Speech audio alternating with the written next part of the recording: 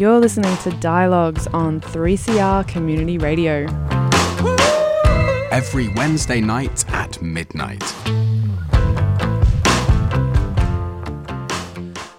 Good evening, everyone. You are on 3CR Community Radio 855 AM, also available at 3cr.org.au. And tonight you're listening to Dialogues with me, Meg Kimber, and I'm joined in the studio by Mark Ogg from the Australia Institute. He is the Principal Advisor on Climate and Energy. Thank you for joining me, Mark. No worries, great to be here, Meg. Yeah, so firstly, can we start with your work at the Australia Institute? Because I know you're also an artist and you're a painter and you teach painting, but we might get to that a little bit later in the show. But to start with, if there's someone listening who doesn't know what the Australia Institute is, can we just start with that? Yeah, sure. So the Australia Institute is we're an independent research organisation and we're funded by mostly by philanthropists, but also by just ordinary people who want to see some research on progressive issues like climate change, health, education, equality, all of those kinds of things. So yeah, we do research around issues that we think are really important for the public debate, but also issues where there's either a lack of information or an imbalance of information. Mm-hmm. So classic examples are things like, the economic arguments around mining. Because the mining industry puts out such strong dialogue about the economic benefits that it says it provides, that tends to dominate the public debate. But in fact, when you look more closely, there's a lot of downsides to mining. So, that can be easily demonstrated with research. So we often scrutinise the claims by the mining industry, and then we travel around to regional areas, or we do national media or state media or local media, and we put that research in front of people so that people can, better understand the reality of how the mining industry impacts the rest of the economy. So it's that kind of thing. But we also do that with a whole lot of things around issues that impact people, services we get in the community and other environmental issues and equality and gender issues and all of that kind of thing as well. I didn't realise it was so broad what the Australia Institute did. I thought it was like climate focused and environment focused, but that's definitely a large part of our focus. But but we cover whatever issues we think are important for the national kind of policy debate. And it's a really good point about research, because I think people think that research is completely neutral. But it's always invested in a particular thing, because it's like it has to be funded somehow. So somebody has to say, like, this is worth being a topic of research, right? Yeah, that's right. I mean, all research has a purpose. Certainly our research is, we are objective and we're very stringent and kind of rigorous in our research to make sure that we present the evidence fairly. I suppose a lot of our research is just on issues that we think are important. So when you do research into climate change and climate change policy, that often, when you look at it closely, when you scrutinise it, that will effectively tell the story, tell the kind of story that supports stronger action on climate change, just because that's actually the reality. Yeah. And so from a more personal level, like, how did you actually get involved in working in this sector? I feel it's a kind of an odd story. I feel a bit like an accidental tourist in a way, but I was probably about 12 years ago. I'd been actually a visual artist my entire working life pretty much, and that's all I was doing. And then I think it was about 12 years ago, I had a few changes in my just my life and circumstances, and I decided I really wanted to get involved with climate change activism just because I was really concerned about climate change and just really worried about it. And so I just really wanted to get involved, and I kind of stumbled across this group Beyond Zero Emissions, and worked with quite an amazing guy called Matthew Wright, and he and I guess he was the sort of he was quite an amazing in terms of his understanding of energy issues, particularly around climate change, but kind of across all sectors. And I discovered that I had a bit of an aptitude for kind of building the organisation and I guess kind of community organising, but also sort of telling a story through research. So we worked together, and that built up to quite a big thing. And then over time I've just done a few other things, and at the moment I'm with the Australia Institute, which is also energy and climate related, and I do kind of similar things for them. Was it surprising for you to discover that you had this aptitude that you speak of? Because, or do you think that the creative zone and the kind of community organising zone have more similarities than they might appear at first glance? I think so. I was surprised. Like I was particularly surprised because I didn't really have a background in engineering or economics per se, but I found that I was quite good at working with people who did to sort of to tell the story about the issues that were really important. So it was really about finding people's expertise.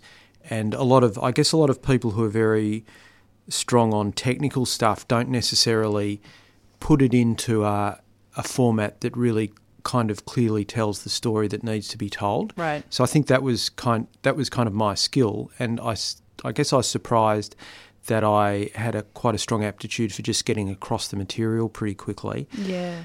And so I think also, just as an artist, you spend your entire life sitting in the studio. So I was kind of surprised that I also had a bit of an aptitude of, talking to people and human organising interaction. and human interaction. And so that was all good. But I think the creativity thing is interesting because I used to think that it was, that they were it was completely separate from my art career, but I think I've realised over time that when you're an artist, you really have to kind of come up with how would you put it? You've got to think pretty laterally and sort of build things up out of nothing, if you like. So so it's entirely driven by your own initiative and what you can imagine and that kind of thing. So I think doing years of that, when I came into this sort of field, I was able to sort of look around and see possibilities and act on them in a way that perhaps people who had come up through organisations, because organisations have kind of constraints and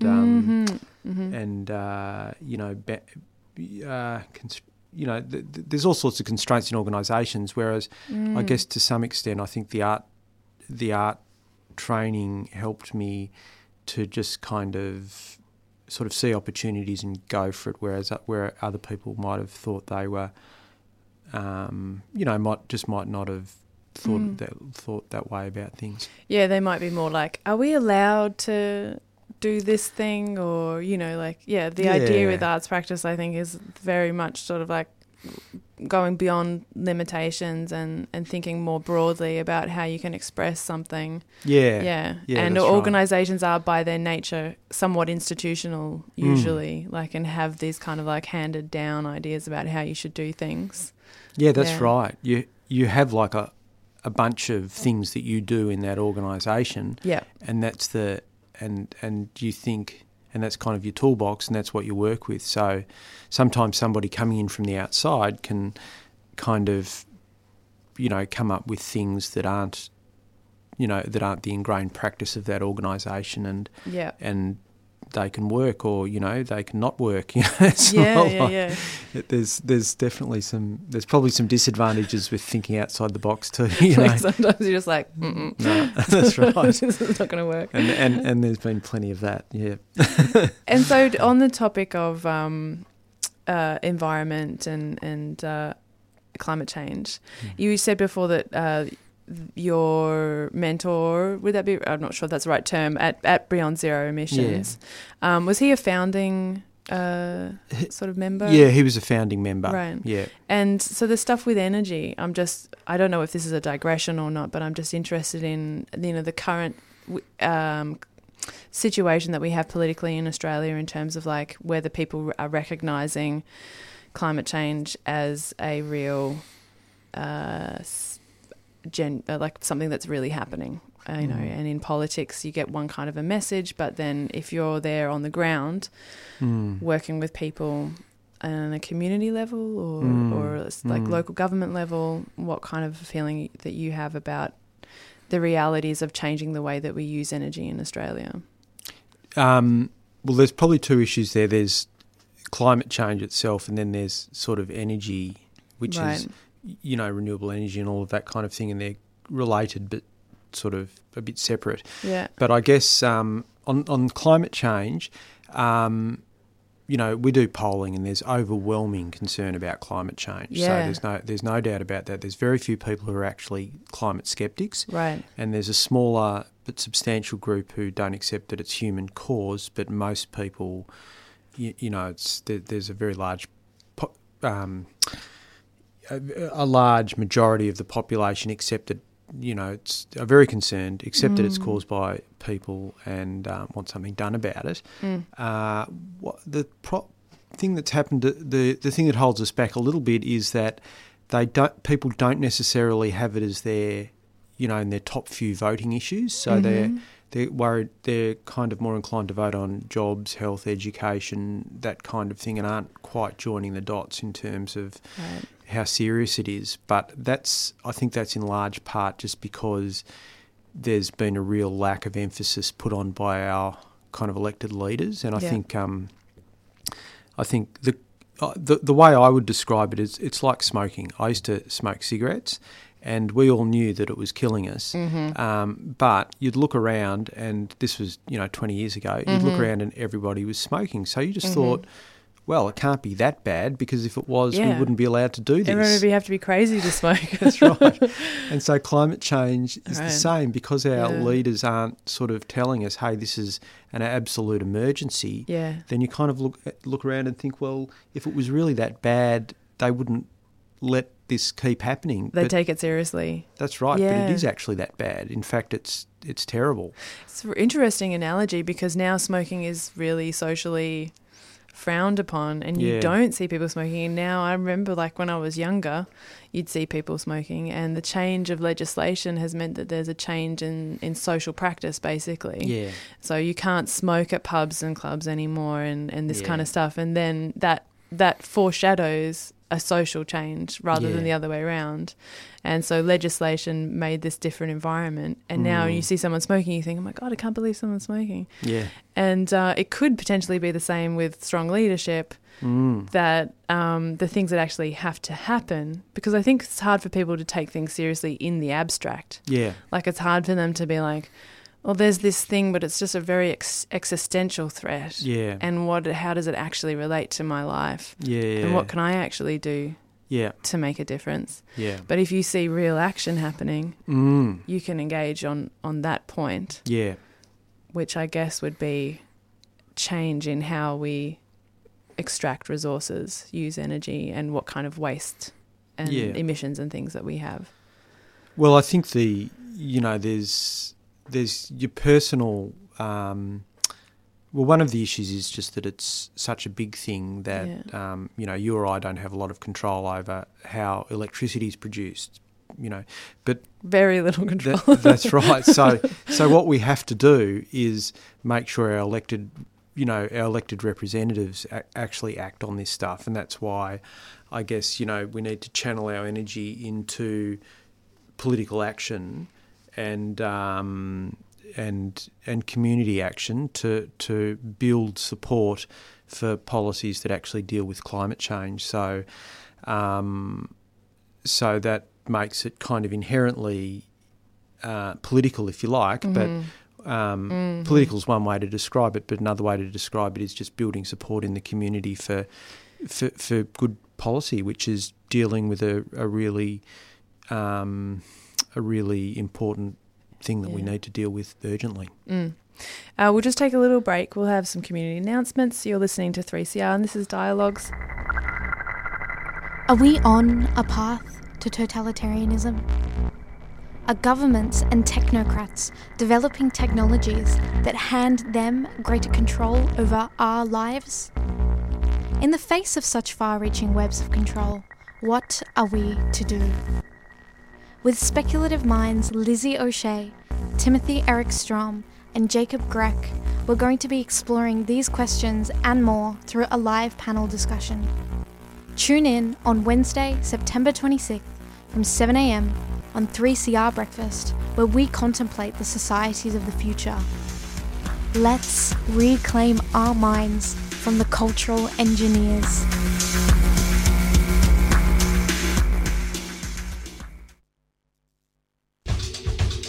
The Environmental Film Festival Australia is on again. See the impact of climate change and meet heroes fighting for justice. Witness the beauty of nature and hear the sounds of our world. Meet the filmmakers and experts inspiring change and join the conversation to create a sustainable future. Face the facts, face the future, face the films. The Environmental Film Festival Australia in Melbourne from October the 11th to the 19th. Tickets at effa.org.au. A 3CR supporter.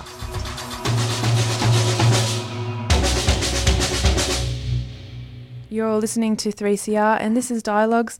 I'm Meg Kimber and I'm joined in the studio by Mark Ogg, who is the Principal Advisor on Climate and Energy at the Australia Institute, but also an artist, and we will be coming to that later. But we've already had a little bit of a chat about how creative practice has been really useful to you in your career as a climate and energy specialist. But we were talking before the break about politics of climate and what's happening in Australia more broadly. More specifically, what kind of things are you seeing on the ground in Australia? Well, I actually had a really interesting week this week, because one of the things we're doing is we're trying to just alert people to how kind of serious and immediate the issue of climate change is. So we're looking at, we've got this program up and running called Heat Watch, and one of the really direct impacts of climate change is that it increases the amount of days of extreme heat. And I'm sure people in Melbourne and Sydney and all around Australia and regional areas have noticed that we're getting more days of extreme heat. And that's a really, important impact that has huge ramifications. So what we're looking at is the increase in what we'd call extreme heat days, so days over 35 degrees. And so what's actually happened to date historically, how much have they increased because of global warming? And secondly, what's projected to happen in the future, because the CSIRO use climate models and can project, they can project with degrees of certainty how many more extreme days we're going to have in the future. So we can do this for any location in Australia, and we kicked it off with this week with Rockhampton in central Queensland. So we went up to Rockhampton, which is a beautiful town in central Queensland, and we published a paper looking at what's happened there. So historically, Rockhampton had about 18 days a year of over 35 degrees, which is a fair few. Mm-hmm. And over the last 20 years, that's gone up to about 24 or 25 days a year. But the scary thing is that by 2070, they're going to have about 70 days a year over 35 degrees if we continue on a business as usual kind of rate of greenhouse gas pollution. And combined with the very high humidity up there, that's actually a devastating outcome. I mean, that knock-on effects for so many areas. Yeah, it's like health, general well-being, agricultural production, livestock. It'll cause heat-related deaths. Every aspect of people's life will be impacted, and this kind of thing is happening all over Australia.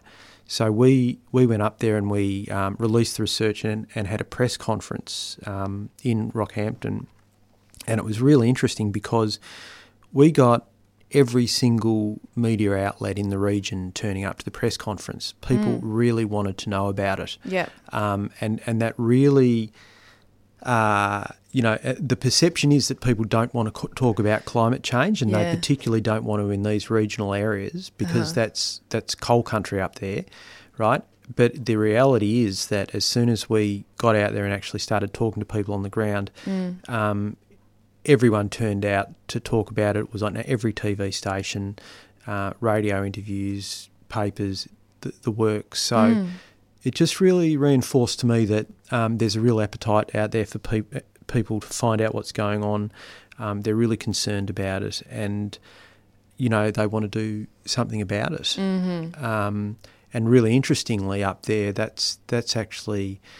It's actually the most marginal political seat in Australia, and the local member is a climate skeptic and advocate for the coal industry. And she was, she came out. How would you describe it? She was pretty energetic in her attack on us, and. But, I don't think it washes people, because people are out there and they're saying, well, yeah, actually it is getting hotter. And if it keeps getting hotter, this is going to be terrible. And if my elected representative doesn't think it's actually happening, they're not going to do anything to help. So, they're not acting in my best interests. Yeah, it's interesting. It's funny that the political terrain is so odd in a way, because there's all this talk about drought and how farmers are affected, and the party that's considered to be the country party, the National Party, is doesn't really want to go there in terms of climate change. But how long is that going to last? I'm not sure. Yeah. Well, it's I think people are really waking up to it.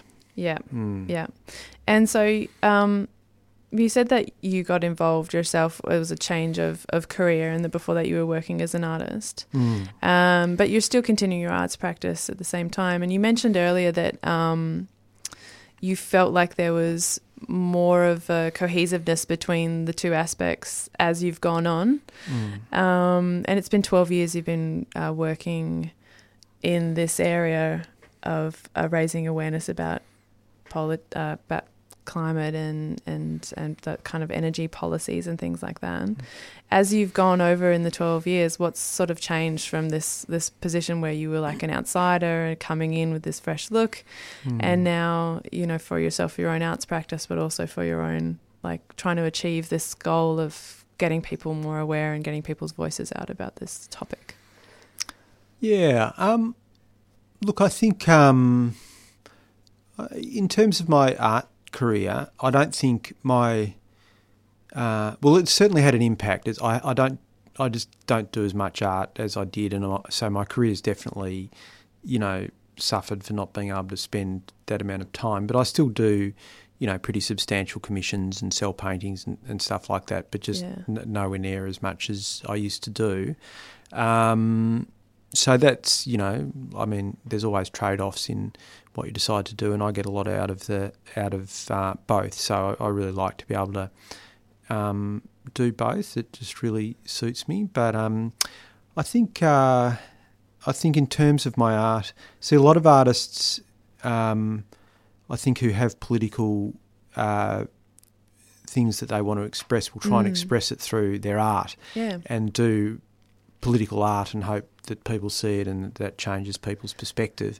I don't do that at all. My painting probably has a kind of a deeper sort of, I'm trying to say something in my artwork that is, that I think's important, but it's not aimed at, it's kind of not,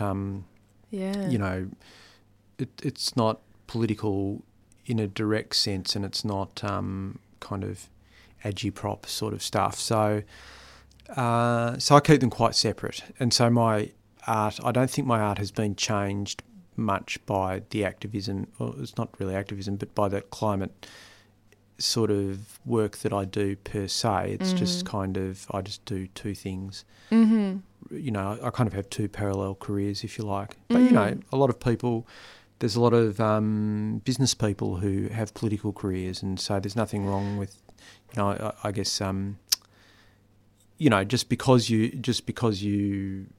can do two things, you just have less time to do both of them, I guess. You know? Yeah. Which is the common experience of a lot of artists. Yeah. Because there is that element of financial security and the choices around those kind of things, and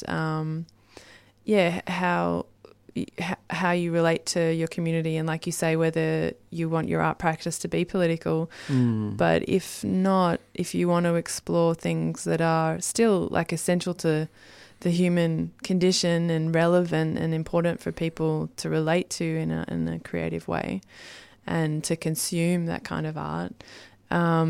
But I imagine there's a possibility that it could be a nice kind of freedom to be free from, to like have that part of yourself met in your campaigning work and not have to bring that to your artistic work. It gives you a freedom to just focus on letting the art be what it wants to be. Yeah, absolutely. Yeah. I'd much prefer to keep them separate. I think I don't, because I don't. No, well, yeah. Look, I guess art can, you know. I think I'm a little bit sceptical about art changing. I think there is possibilities. There's definitely ways that art can bring about social change, but I think that particularly with the visual arts, it often speaks to a fairly rarefied small audience. So I don't. Certainly in what I do, I don't kind of see that as a way that it would be effective in bringing about change anyway. So I wouldn't, you know, just dismiss it out of hand. But for me, I kind of feel I can be more effective by actually getting out there and, you know, just sort of telling the story and speaking to people. And what did you train in painting? Was that your medium? I studied at VCA, Victorian College of the Arts, and then for many years I actually worked as a theatre set painter for Melbourne Theatre Company and Scenic Studios and others. And so, cool. Like making the kind of things that are at the back of the set that make people think that there's acres of fields behind someone or something like that. That's the one. Yeah, the big scenic backdrops, which was an amazing thing to work in. You know, it was an incredible. You know, because that's a tradition, theatrical kind of craft tradition that goes back centuries, and so learning that was amazing. And working in theatre, I loved working in theatre. Like Melbourne Theatre Company was a great place to work, and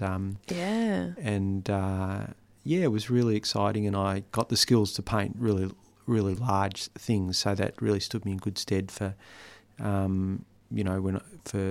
my more, you know, other commissions and that kind of thing. So is that what you usually, when you're working on a commission or a particular piece of work, you're thinking in a really big scale? Like you're working on a big picture? For the commission work I do is often on a big scale, like it's quite, you know, often very big. But I also do, probably the mainstay of my work is just oil paintings really, which range from pretty small to medium-sized paintings, I guess. They're the kind of more personal work that I do. But then I do work for, you know, Spiegel Tents and Luna Park and those kinds of places, which is much more sort of fun and, you know, it's just more fun and whimsical sort of work, I guess. Yeah. And is that like big kind of murals in public spaces? Yeah. No, I mean, Luna Park, I've done a lot of work in Luna Park, but I also, the Spiegel Tent work tends to be for, so it's in public places, but they're on travelling shows, so that, you know, so I paint I've painted the facade of a Spiegel tent that's in Melbourne at the moment, for instance. So that's cool. So it's in a public space, but it moves. And so when you like say the Spiegel tent painting, do they come to you and be like, "This is what we want"? Do they have a very specific idea about what they want visually it to look like, or are you kind of a designer as well in the sense that you're making decisions about that? Usually, people come to me and say, I've got this. I've got I want some artwork for this purpose, and maybe throw in some things, sort of talk to me about what they're after, but then I'll come back to them with, with a suggestion of what I would do, and generally that's what we end up doing. So there is a bit of input from the clients, but I guess they come to me because they like the look of what I do. But there's definitely collaboration. I do a lot of work for a US company called Spiegel World, and there's definitely a lot of collaboration with Ross, who's the guy who runs that, and so I actually really enjoy the collaboration. Like, he throws in ideas, and having that dialogue is really good fun. Because you mentioned before, like, that was one of the things that was a really attractive part of the campaigning work and working for Beyond Zero Emissions, and that there's that element of really being engaged with the community and doing a lot of that kind of collaborative work. I feel like that as well. I really prefer working with other people and having other people to bounce ideas off. It does seem a bit odd to kind of be away on your own in a studio and be turning an idea into something material for other people to be able to see or engage with. Did you find when you were studying art that was how it was what you were meant to achieve at that time when you were at VCA? Well, I actually think that even though I found the constant studio lifestyle too much, and I wanted to be more engaged, and certainly the large scale commission stuff is sort of more engaged and collaborative. I actually am a big believer in people, spending the time on their own and doing the artwork. And in fact, I kind of feel a bit today there's just a bit too much collaboration. It is actually really important to work slowly with ideas and have the discipline to work day in, day out and refine them and develop them and have an imaginative life. And I think that actually, particularly in this kind of, with the sort of onslaught from digital media, I think that's actually really diminished. There's not enough artists who actually take the time to refine their craft and really and really work imaginatively. And I gather that the focus of a lot of arts training and arts qualifications now is not necessarily on technique and skill development, but on ideas and that kind of thing. I'm not sure if that's correct, but that's what I've gathered. Yeah, which to me is ridiculous because either you have ideas or you don't, right? And if you've got nothing to say, then you've got nothing to say, and no amount of talking about it is going to change that. Whereas what can really be helpful is if the simple skills of the craft, like tone and colour and composition and making a punchy image, if they're taught, then that frees you to be able to make powerful work. But sadly, art schools don't actually teach that now. Because really most of the teachers don't actually have those skills anyway. So I think it's kind of sad, and I think it's actually reflected in a lot of the work that you see around the place at the moment. It's there's a parallel for what I'm kind of my area of interest, which is literature, and I studied that at university, and there's this concept that you can't teach someone to be a writer. And but just like with art, there's all of these practical skills and training in understanding and being able to identify the craft and the components and like all of those kind of things. And so you can teach that. And like you say, if you have the idea, there's nothing more frustrating than having something that you do want to express, which is a very human thing. And I think where art like really springs from is that kind of desire to explore something that can't be explored completely rationally. And you're not just going to want to write an essay about it or a scientific thesis or something, but you actually kind of want to get into something a bit more complicated and hard to express. And that's why art's useful. And if you don't have the skills to be able to do that, I imagine that's very frustrating for people who are artistic and have that creative drive and want to study to be able to put their ideas out there, but instead of just getting like not that. Yeah, I think that's exactly right. Just the way you put it, it's just frustrating if you want to express something and you don't have the skills to do it. Yeah. Then you don't have freedom. But it's funny, and it's so ironic, isn't it? Because you know, a lot of people cast those skills as somehow inhibiting your freedom, but actually they give you the freedom. Yeah, probably because of the like you say, the level of dedication that's required to invest the amount of hours that are necessary to become proficient at that particular skill. Yeah. But I think that there is also a something of being in flow when you're in the creative process and you're in the flow of it that is just like inherently satisfying. Yeah. Like it rewards you just in that moment. Yeah. Yeah. And having the skill allows you to get in the flow. Yeah, because then you're not just there going like, how do I That's right. how do I make this happen? I know. Look, that's right. That just pulls you out of the flow straight away. So, yeah. Well, we'll just take another little break. You're listening to 3CR. This is Dialogues. A curious smile behind closed eyes, remarkable hidden things that shine. A home in the west and one in the east, the most exquisite pirate's feast. Skills required to converse with beasts. There's always something more. There's always something more. There's always something more to endlessly explore, to endlessly explore.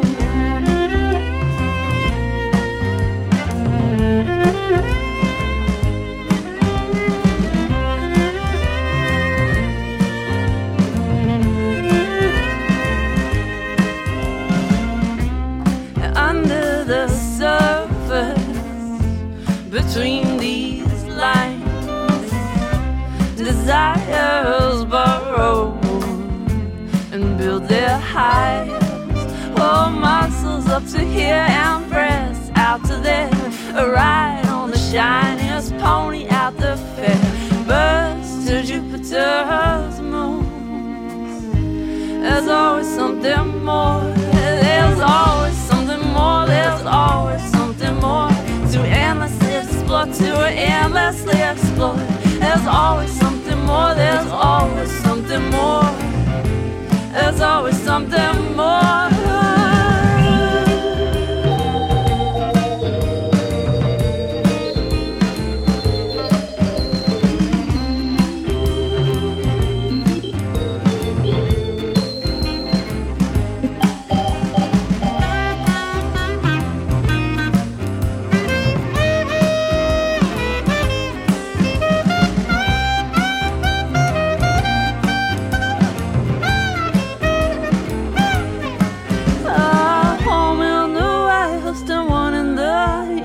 Most exquisite pirates, feast skills required to converse with bees.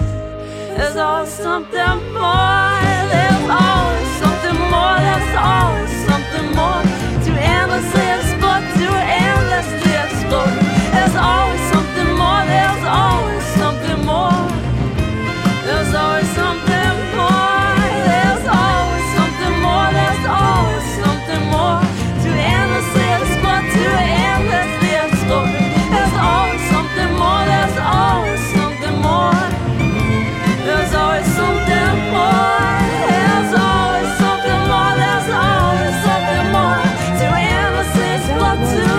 by Amy.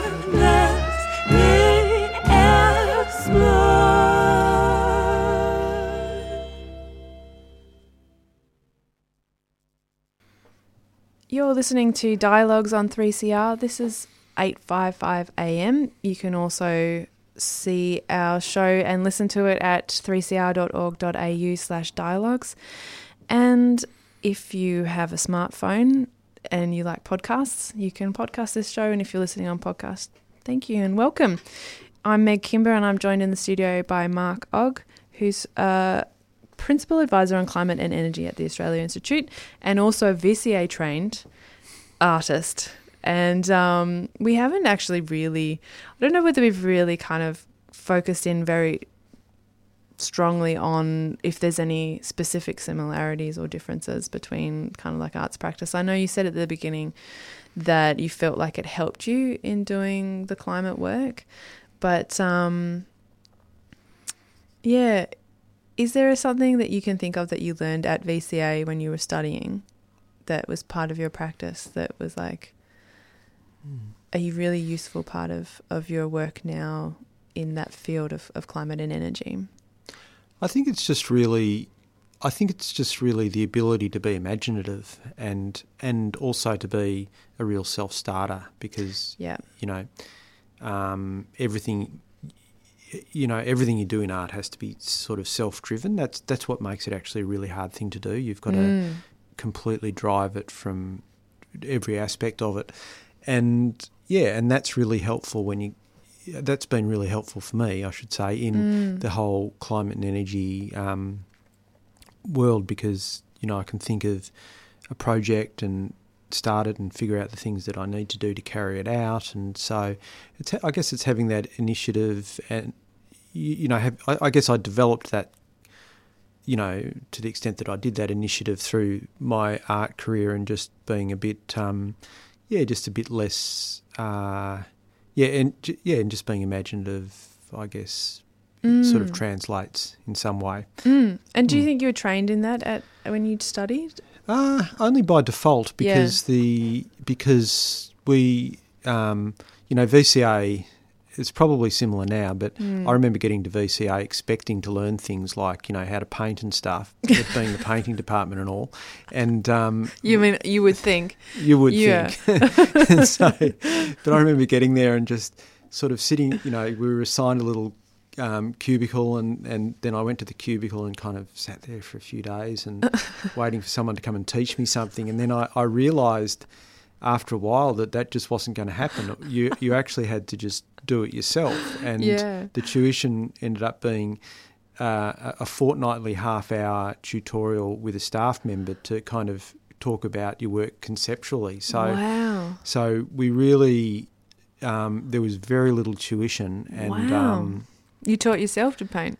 Yeah, well, I taught myself, but also to some extent, but also just I met a lot of people who also wanted to learn, and so I guess we taught each other and kind of bounced off each other. So it wasn't, I certainly didn't learn in a vacuum. I met people who were also really engaged with art, and we engaged with, we went and sought out really good art and we read literature and art books and just built it up ourselves. So I was just lucky to come across those people. So I certainly don't want to give the impression that it happens in a kind of a, just in your own head.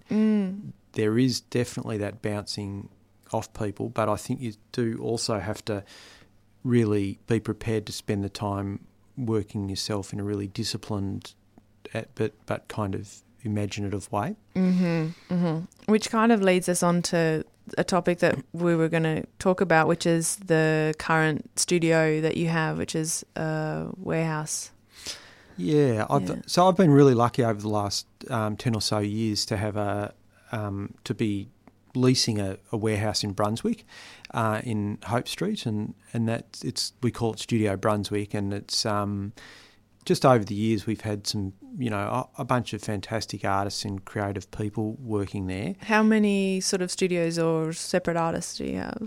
At the moment there's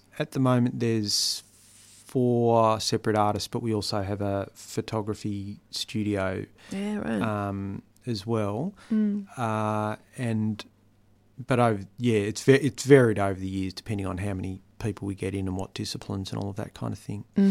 What's the size of it? Is it like the photography studio takes up a fair bit and then you have little separate rooms that you've built, or? I've always kept the rooms pretty big, Yeah. and so that people have enough space, and also, but we've kept the prices low as well so that it's affordable for people. Yeah.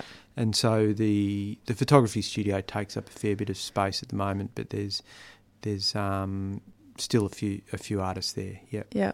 And there's, how long has it been going? 10 years? Yeah, probably even a bit longer, maybe 11 or 12 years. Do you have any idea about what's the situation for artists these days who need a space like that and are looking for studio spaces? Or maybe for yourself, because because there's news about what's happening with the space, right? Yeah, well, our space is suffering the fate that so many other spaces suffer, which is gentrification, where they get bought up for apartments. And look, I actually support high density inner city living. I think it's a good thing around our area that's being built up, and the apartments that are being built on the place I'm in are actually Nightingale apartments, which are very ecologically friendly and it's the guys who did the Commons, right? Yeah, the same crew. So that's a really good thing. But it does come at the cost of artists getting pushed out, basically. Yeah. And so that's sad. And I, just having had a bit of a look around, art spaces in Melbourne are just way, way, way more expensive than I was leasing mine out for, that's for sure. And so foolish me. But so it's an end of an era, and it's been really great. It's a real challenge for artists to actually get space these days. But there seems to be a lot of empty warehouses around. If people wanted to, I guess it's quite a big undertaking to take on a commercial lease of a big property. Yeah. And actually make that happen. Yeah, for the space I had, they'd probably these days would probably want $70,000 or something like that for a year. Yeah. And then you've got to be able to lease it out and then manage God knows how many artists who, can sometimes be challenging to manage. And,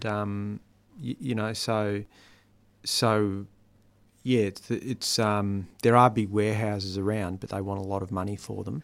Yeah. And there's a whole lot of stuff you've got to do around, making them, building walls and making them habitable and safe and, all that kind of thing. So so it is difficult. Yeah. But I think that the basic problem, you can do all that and it's been great fun to do. Yeah. But the basic problem now is just that the per square metre, it's just much more expensive. Yes. All of the costs of rentals, whether commercial or residential, I've completely skyrocketed. Absolutely. Yeah. We have to finish up, but before we go, did you want to let people know about what's happening at the warehouse? Yeah. Well, we're having because we're closing down at the end of November. We're having a celebration of 10 years of creativity at Studio Brunswick. So it's at 24 Hope Street, Brunswick, and that will be on Friday the 19th of October. We'll have, I think we've got something like 25 artists now, so people who have been involved with the studio in different ways. So it'll be 6 to 8 p.m, some great artists there, some fantastic music with a sensational local band called Mayhem. And which I'm laughing because I'm in that band, so people know why that's funny. But they are great, and of course, and so it should be really good fun. And we're also 20% of the sales of the artworks are going to raise some funds for Friends of the Earth, which are a fantastic activist group in Melbourne, just down the road here in Smith Street. And a sponsor at 3CR. And look, there we go. Look, we finally, at the end of this conversation, we got to the point where art and climate activism come together. And it's at 23 Hope Street. Is that right? 24 to 26 Hope Street. 26 Hope Street. Yeah. And I guess the warehouse has been a big part of the community there, whether people are aware of it or not, like just walking by and, you know, like the ways that these sort of spaces really, you know, inhabit a particular location. So it's exciting that you're doing something to celebrate that space and give it a good farewell. Yeah, absolutely. Well, thanks for joining us, Mark, on Dialogues on 3CR. No worries. Thanks, Meg. Okay.